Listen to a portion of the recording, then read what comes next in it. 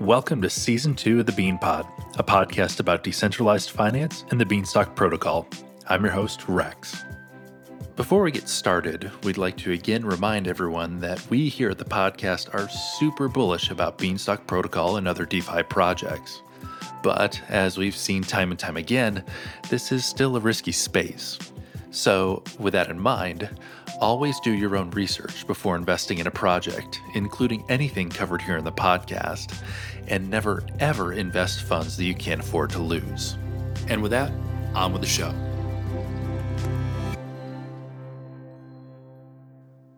By definition, decentralized finance aims to minimize involvement from organizations like governments, boards of directors, and other people or groups that can impose rules or restrictions on users. The theory is that centralized power can be manipulated, or, as we've seen recently with FTX, be downright corrupt. So the best way to avoid being on the wrong end of censorship or unfair punishment is to avoid giving away the power to censor or punish in the first place. Now, that being said, as so many people have learned in the crypto space, systems built without any threat of repercussion can be extremely unforgiving. When things go badly, there's nowhere to turn. And while the term trustlessness might sound positive in the sense that you don't need to trust anyone, it also carries with it the opposing idea that you can't trust anyone. If there's an opportunity to take advantage of a technical mistake or a governance loophole, it's only a matter of time before someone utilizes it. So, how do we protect ourselves and fight back? Is the future of crypto a constant cycle of managing risk in the rearview mirror? Is there a way for the good guys to stay one step ahead of the bad guys rather than vice versa? One increasingly popular approach is focused on incentive realignment. These systems and processes work to make things like pointing out vulnerabilities beneficial to those who find the problem and choose not to leverage it. Telling a project's development team about a code or governance issue that avoids millions of dollars in losses no doubt feels good. Incentive realignment hopes to put some money in your pocket to go along with all the warm fuzzies you get to experience. One of the groups actively engaging in incentive realignment is Hats Finance. The Beanstalk DAO recently started working with Hats on a custom smart contract to potentially recover some of the funds stolen during Beanstalk's governance exploit in April of 2022. We at the podcast thought it would be good to get to know them better as well, and Allay, head of community at Hats, was kind enough to sit down with us the other day. Well, Allay, thank you for joining us for the podcast. Great to have you. Oh, thank you for the invite. We're super excited to be here. So, to kick us off, how about you just tell us about what Hats is, what they do, how they help improve security around Web3, and things like that? Yeah, so HATS is a very innovative protocol because it's all about decentralized security. So basically, the main overall picture is that we are a decentralized bug bounty platform. So what does that mean? It means very different things. I think there's different advantages, but the first one is a decentralized aspect in the sense that vulnerability disclosures and communication between hackers and project committees can happen in a fully decentralized manner. Messages are encrypted, and people can communicate with each other in a decentralized manner. The other thing is that we add a community aspect to it. So, in the sense that, in a regular bug bounty program, you have a Web2 company putting in an amount of money, and whoever finds it, then they find it. But a lot of times, the moment hackers disclose a vulnerability, they already lost the negotiating ground. Then they can no longer, ask for a bounty, because what can developers do in the company? They fix it and they say, sorry, you didn't do anything, So there's a lot of issues, and I think that's one of the reasons why a lot of hackers decide to go black hat, and they do a lot of these things. Just we saw what happened with Mango, and the the hacker paid himself, because at the end of the day, I truly believe that any black hat can become a white hat with the right incentives in place. And we've talked about this all the time. Clean money is worth so much more than dark money, and it's all about giving the right incentives. but it's just not fully there. But I think another concern that we have from the hacker community is not just that they're not taken seriously or the low payouts. That's one thing. But it's also, I think in crypto specifically, this is very important, anonymity, making sure that people can still stay fully anonymous, which is a problem. Like, for example, if you go into even some Web3 bug bounties out there, you still have to do KYC, especially for big amounts of money. And for some hackers, they don't want to do that. And I'll give you another example. Let's say you are from Ukraine or you are from Russia and you're super talented. If the company is based on the US, they cannot legally get the bounty. So this is just taking out a huge amount of talent, which there's incredible talent in Europe and certain countries where they have a lot of these rules and they cannot get the bounty. So there's like a lot of different things. And I think that's why that defers certain individuals from doing the right thing. But with hats, as long as you have the skill set, it doesn't matter where you come from. As long as you have the skill set, you can get the bounty, and people can stay fully anonymous because messages are encrypted. We don't require any type of KYC. And the other part of it, of hats, is that we allow community involvement. So what does that mean? That means that community members like you and I, we believe in a project, we want it to succeed, and obviously security is important. We can come in and put in some of our tokens to be used as part of the bug bounty. And then that same idea is that you can actually get HATS token once our TGE starts. We just announced our airdrop machine a couple months back, and we have plans to launch that very soon. But I encourage everybody to take a look on how that works. But basically, the main idea is that you, as a contributor, as a part of the community, you can say, you know what, I'm going to put in my tokens to make sure this project stays protected. You get some HATS token in return. But the bigger idea, this is going to get used for payout if the hacker finds a vulnerability for the but the main idea is that either way you win, in the sense of, like, if a project gets hacked, you lose, either your tokens get lost or the value diminishes. So you lose either way. So a project staying protected is always a win for the community. And now we can allow community members to say, you know what, I'm going to put in my part to make sure this project stays on for a really long time, especially for a lot of these like smaller cap projects that maybe can't put, you know, millions of dollars in the bounty, and community members can still participate. Yeah, so I was thinking about the hats token earlier, and it seemed like that was kind of where this process was leading, was that it was a way for me as someone that is participating in Beanstalk to be able to help fund and incentivize the groups that are doing that bug bounty work. And it does seem very unique in the sense that I might not necessarily be interested in putting in hats tokens for projects that I'm not involved in. But if, to your point, if I'm participating in Beanstalk and it's involved with hats and there are people that are actively looking, like you said, I can help to kind of hedge my own bet from a security standpoint by saying, hey, not only am I going to participate in the DAO, the Beanstalk DAO that may be interfacing with hats to to help provide continuous bug bounty services or specific audit or whatever, but I'm actually going to help fund these white hats that are actively looking at this project and hopefully, kind of hedge my bet in the sense of hopefully avoid some type of larger attack by incentivizing those individuals personally, right? Yeah, that's exactly that. And the other thing I want to mention is we also have what we call a security council. Again, it's a larger article that everybody can read in our Medium, but the whole idea behind it is that once you provide liquidity, not only do you get hat tokens, but you also get access to a committee. We call them a security council. So every project that we have on hats has a different council. Now we have a committee, right? That is like kind of like the team that gets as soon as a vulnerability is exposed, they're the first ones that get the message from the hacker. But any other news regarding the security of the project, as long as it's not like a very like something that can affect the future of the project, it's not urgent or really bad, community members will get notified as well. If you are part of that security council, you will actually get notified, and you also have access of making proposals regarding the Hats bug bounty.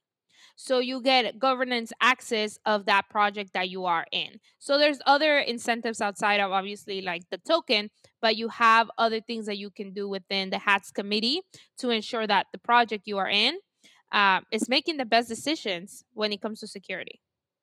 This is really interesting. So, what was the genesis for hats? I mean, was it a black hat that said I want to do something different? Was it a group of, talented, technical minds that said let's change the incentives? Was it how did that genesis happen?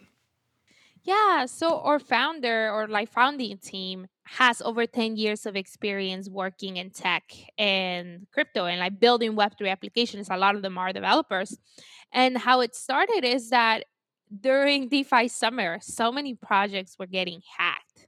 Like so many. And even to this day, that still happens. But with our team having a security background, some of our team are based in Israel, Europe. We have some people in Latin America, but there was this question of like, how can we turn people to do the right thing?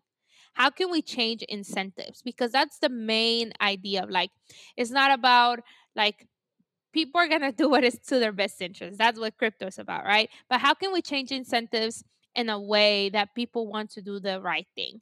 And at the time, there wasn't like a strong project that was doing security in a decentralized manner, because a lot of our team members, they wanted to stay anonymous. I mean, even a lot of people that work in Web3 that are active developers, they don't want to be out there, sharing their identity.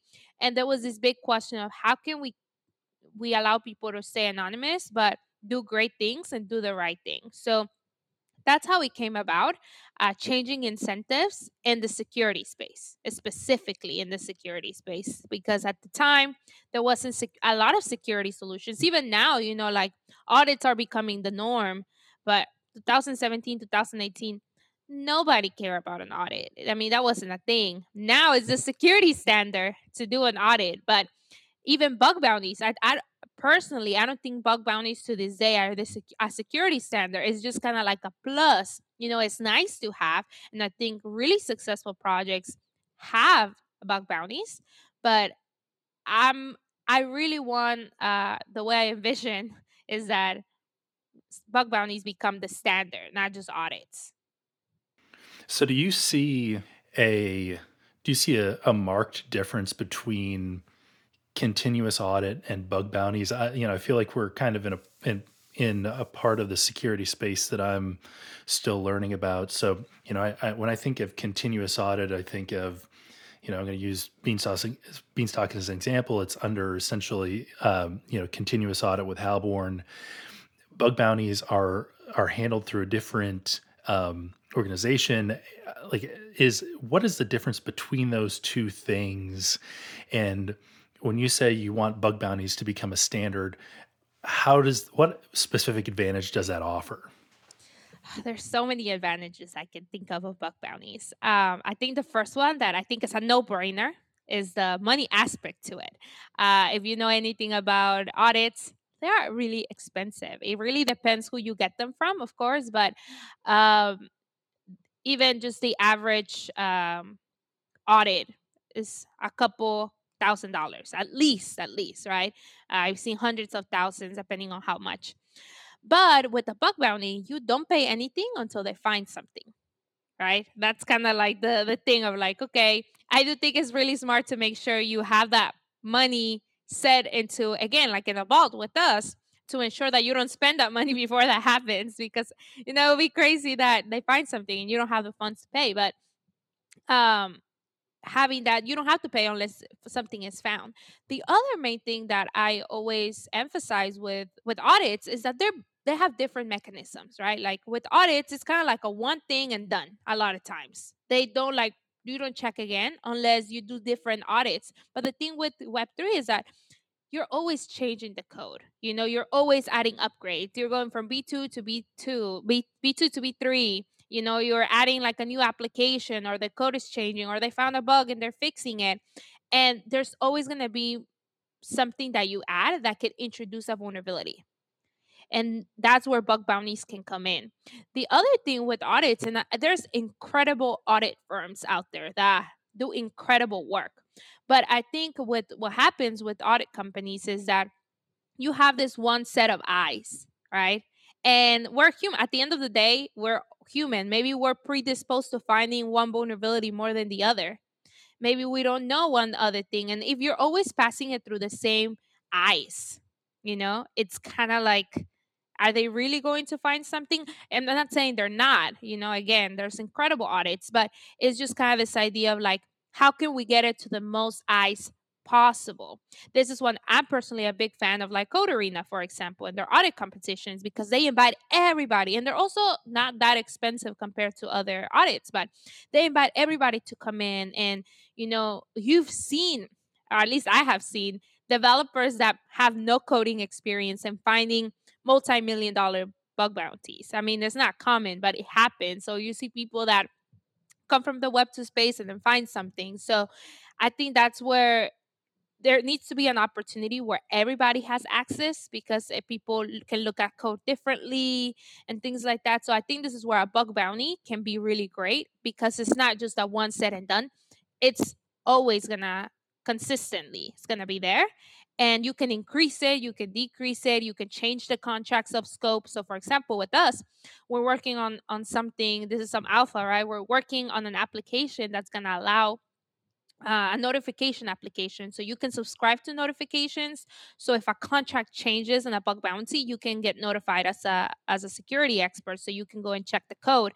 Because unless you're checking the code base every single day, nothing really is going to change unless we tell you, hey, we just changed the contract, go check it out. So we're working on something where people can get notified. But that's the thing that I've noticed, is that we need consistent, how do you call it? Like being able to check for Yeah. the smart Some type contracts. of notification or update or understanding Yes, of what's changing and what's going on. Yeah, I think that makes a lot of sense. It is a very interesting thought. It's funny, I was thinking about Code Arena when I was doing some prep reading for for our discussion. And so if I understand hats well, it seems like it's kind of a similar concept, but in a longer space. It's not just, hey, we've got this short competition that's happening and we're going to invite people to come for this period, this 48-hour period or this 1 week period or whatever, and really pile onto this specific code. It's, hey, we've got this existing relationship with this protocol or this particular project. We've got our individuals that are involved in their decentralized fashion, that have the ability to come and look and see if they can find something that's worth turning in for a bug bounty. So it's that longer term set of, like you said, kind of rolling fresh eyes, correct? exactly. That's exactly what we're doing. But we also, there's different partnerships that we can do. Like, our main focus is the longer term bug bounties that exist there, hopefully forever, if the project succeeds. But we also have the shorter term bug bounties, where we can say, for a period of 3 months, we're doing a test net. We're doing this application on test net.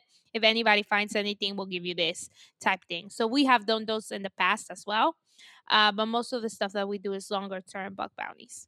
So to pivot just a little bit, the introduction that I got to hats was through one of our community members, Sync, who is working with hats on on an ethical return project. So for those of you who are listening who aren't aware, I think most of our listeners are. So Beanstalk suffered a governance exploit earlier this year in April, and it obviously an incredible amount of liquidity was stolen through a governance exploit. So not necessarily through a specific issue in the code, but by leveraging the governance rules for how Beanstalk operated, an individual was able to take advantage. So that liquidity, we know where it's sitting. We have seen the wallet address. We've had plenty of individuals that have verified that the liquidity that was stolen is sitting in a specific place. We know that it is it's sitting still, and the term I'm going to use is stuck. Whoever took that liquidity for whatever reason has not done anything with it since the exploit.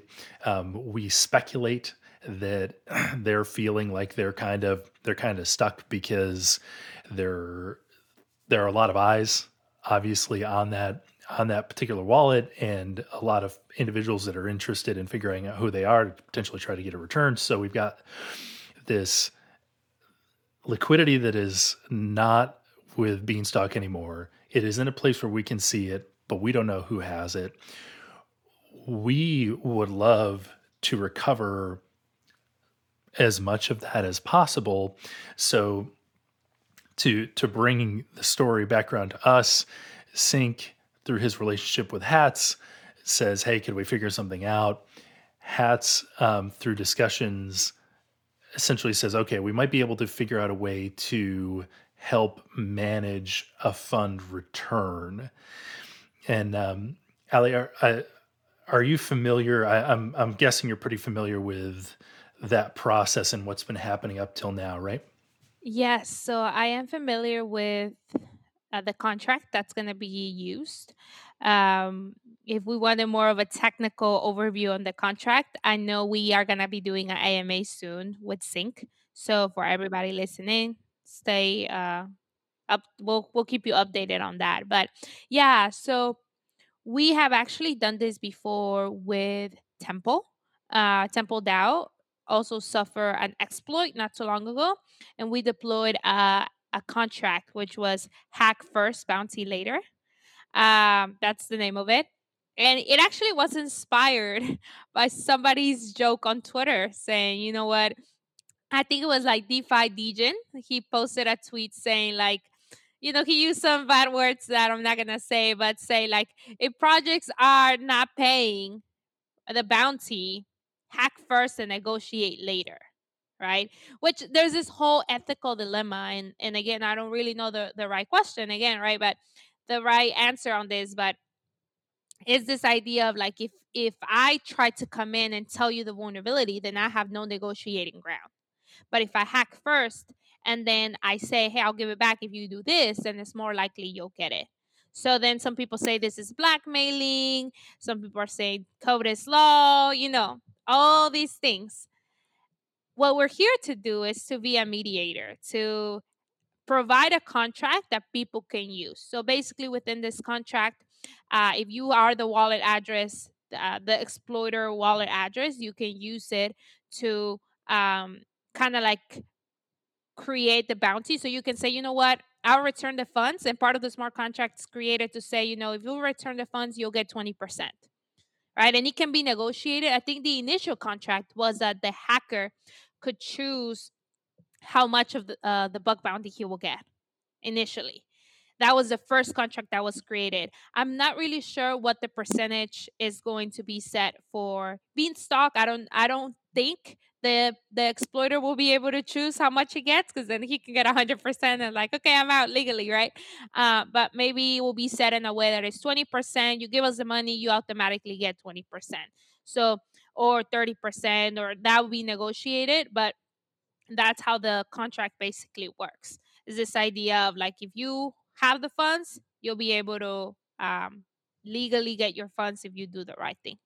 Yeah. So you use the term that I've kind of latched on to as well, is that like idea of a mediator, where if we were to try to manage something like this without a third party, it could be very difficult to get that exploiter to essentially to trust the the solution that we would have in place.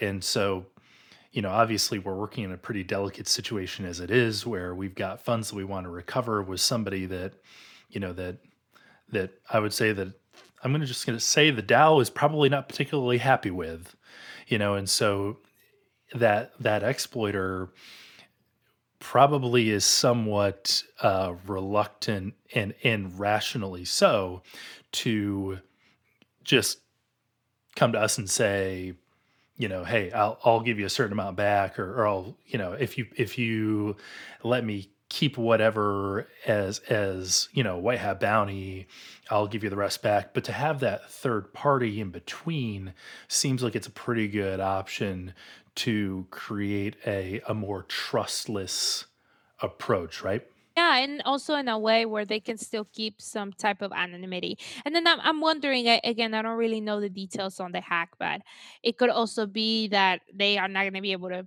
bridge it to Tornado Cash. A lot of times it's going to be really hard because of the current legal situation with Tornado Cash.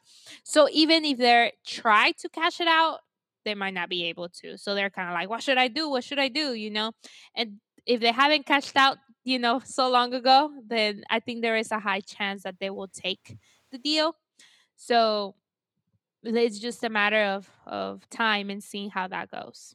Yeah, and I would say that a lot of the Dow probably feels pretty similarly. The if the exploiter had a good off ramp, it probably would have been used right now, or used by now. I'm sorry, um, but seeing that it hasn't, there seems to be an opportunity to potentially come to some type of an agreement that lets everybody walk away, and Beanstalk kind of licks their wounds, but gets a significant amount of that liquidity back, and the exploiter gets to go about their business, and is able to move on. So I think we're pretty excited about the possibility.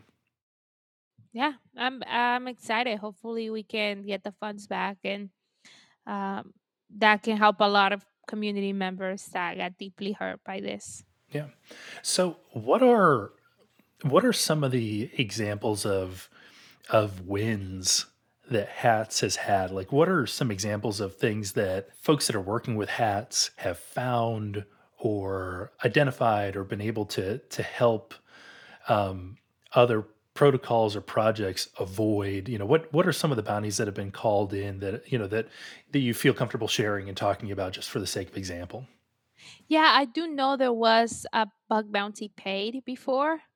I don't remember which project it was. I do know it was low severity. So it was paid. I think it was like a couple $100, a couple $1,000, sorry. I will have to double check which project it was, but I do know the project was able to fix that issue.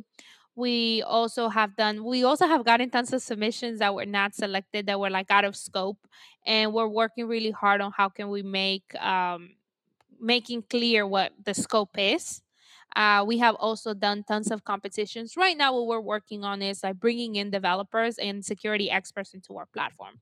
We have done tons of like capture the flag events with hundreds of participants. Our last event, at Capture the Flag, we had over 100 submissions. And that was just hackers wanting to learn and wanting to find vulnerabilities within code, and we have done that really, really well. We also have done other partnerships with other projects where, like shorter term, which have been really successful. I think from like the bug bounty side, we have only found that was actually like paid was one. But I think that's a good thing from the projects that we're working on. Hopefully, I always say this. Hopefully, projects never have to hear from us. But yeah, I think a lot of what we've done is bringing in security experts and developers into one place, and also continuously bring in new projects for people to check out their code.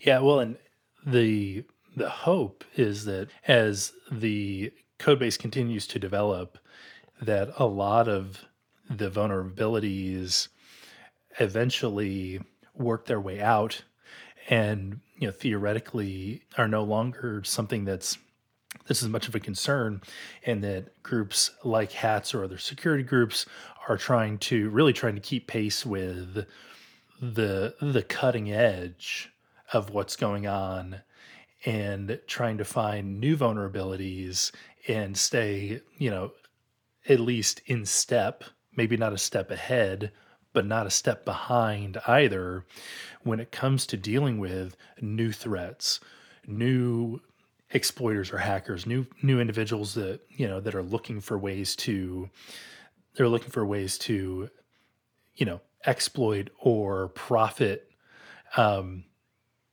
from vulnerabilities within code. And it seems like bringing those individuals into the team gives you that ability to try to stay in step and build that continuous knowledge base, if that makes sense. Yeah, for sure. Yeah, I think one of the biggest things that every security project, I think every project, or specifically security projects, is having a strong network of developers that understand how the project works. And I deeply believe a lot of these hackers that have exploited, they could be community members because you have to really understand how the project works to be able to do it. And sometimes I think even if you're a talented solidity expert, you know you have to really understand each specific project to do a lot of this exploit. So it's just very interesting. I think every project should have. We're seeing like this new trend with a lot of projects having their developer advocates, where they do different things, teaching or doing a lot of the code, but they're still kind of like community members. I've seen that, so that could be really good. So I want to pivot back to the hats token for just a second. It sounds like that is a way that like we were saying that I, just as kind of a random community member for with Beanstalk, for instance, could say, "Hey, I want to help throw some liquidity in to help potentially incentivize somebody." Do you see that as um, you see that as a way to bring in new projects that might not have necessarily been part of Hat's scope before, or is this more of building liquidity and incentives around existing projects? How are you using that to potentially expand your customer base? I think it's a little bit of both. We are able to bring in projects with this idea of like security should be and crypto should be secure, like community owned, right? Everybody should have at least the opportunity to participate. Even today, the average community member does not know anything of the code or the security of every project. They only find out when they get hacked, pretty much. So with us, there's an opportunity for a community member to come in, and that adds a lot of value for projects because they say, okay, now if a community member is invested in the bug bounty of the project, that means they're loyal community members because it means that you're using your own funds to come in and protect the project. That just takes a different level of commitment. And I think we're also exploring as part of our B2 initiatives, and again, like this is still something that we're working on, is how can we create incentives not just from the hat side, but how can we create incentives from the project itself, right? In the sense that if you provide liquidity to Beanstalk Bug Bounty, you get the hat tokens and the incentives that come with it, like part of the Bean Security Council, etc. But you also can get some type of incentives from the Beanstalk side. So we're also exploring that because I do think there's a lot of value in having loyal community members that truly care about the project and want to invest in the security of it. So that is a winning point where projects say, okay, this is an opportunity to see who's really about us, who's really about the project and not just talk. Yeah, you raise an interesting point. And it's something that I remember thinking when Beanstalk went through its exploit earlier in the year is it's just that feeling of powerlessness. I'm not a technical contributor. I am light years away from being a dev. My technical understanding is minimal. I have a lot of faith in the concepts of the project and actually a lot of confidence around how the general concepts work. But when it comes to like the technical components of any kind of audit. I'm just not that person, but I have thought many times like there's got to be something I can do where something like the HATS token is something that I can do as a non-technical individual to say, hey, I believe in the security of the project. I think it's important that we have people that are continuously looking at our code and making sure that we're safe. I'm willing to put my money behind that. And I do think that there's a especially as we as like a broader web3 community try to look outward and obviously we're in the kind of the wake of things like the FTX collapse and some of the other issues that have happened over the last, let's say, 3 to 4 months. I think in general, Web3, crypto, etc., are saying, well, how are we going to attract casual users or let's say retail users again after all of these things have happened? How are we going to rebuild general trust in what we're trying to get done?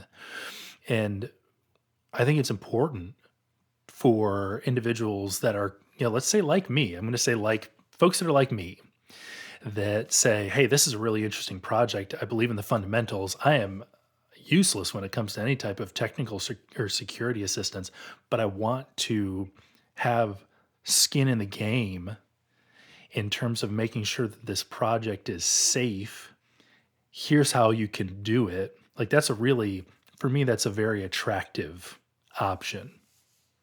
Yeah, definitely. As somebody that's also not very technical, I think Hats has given me so much exposure to what the potential is and like what communities can do. Even, I would like to highlight everything that's happening with this initiative was all community driven, you know, all of it. I know that the team, or from what I understand, the team wanted to remain neutral, but all of the efforts have been because of the community. And if the community can accomplish such a large initiative to happen, I mean, in order to go into quorum, you needed a certain amount of votes. And, at some point, I'm like, I don't know if it's actually going to happen.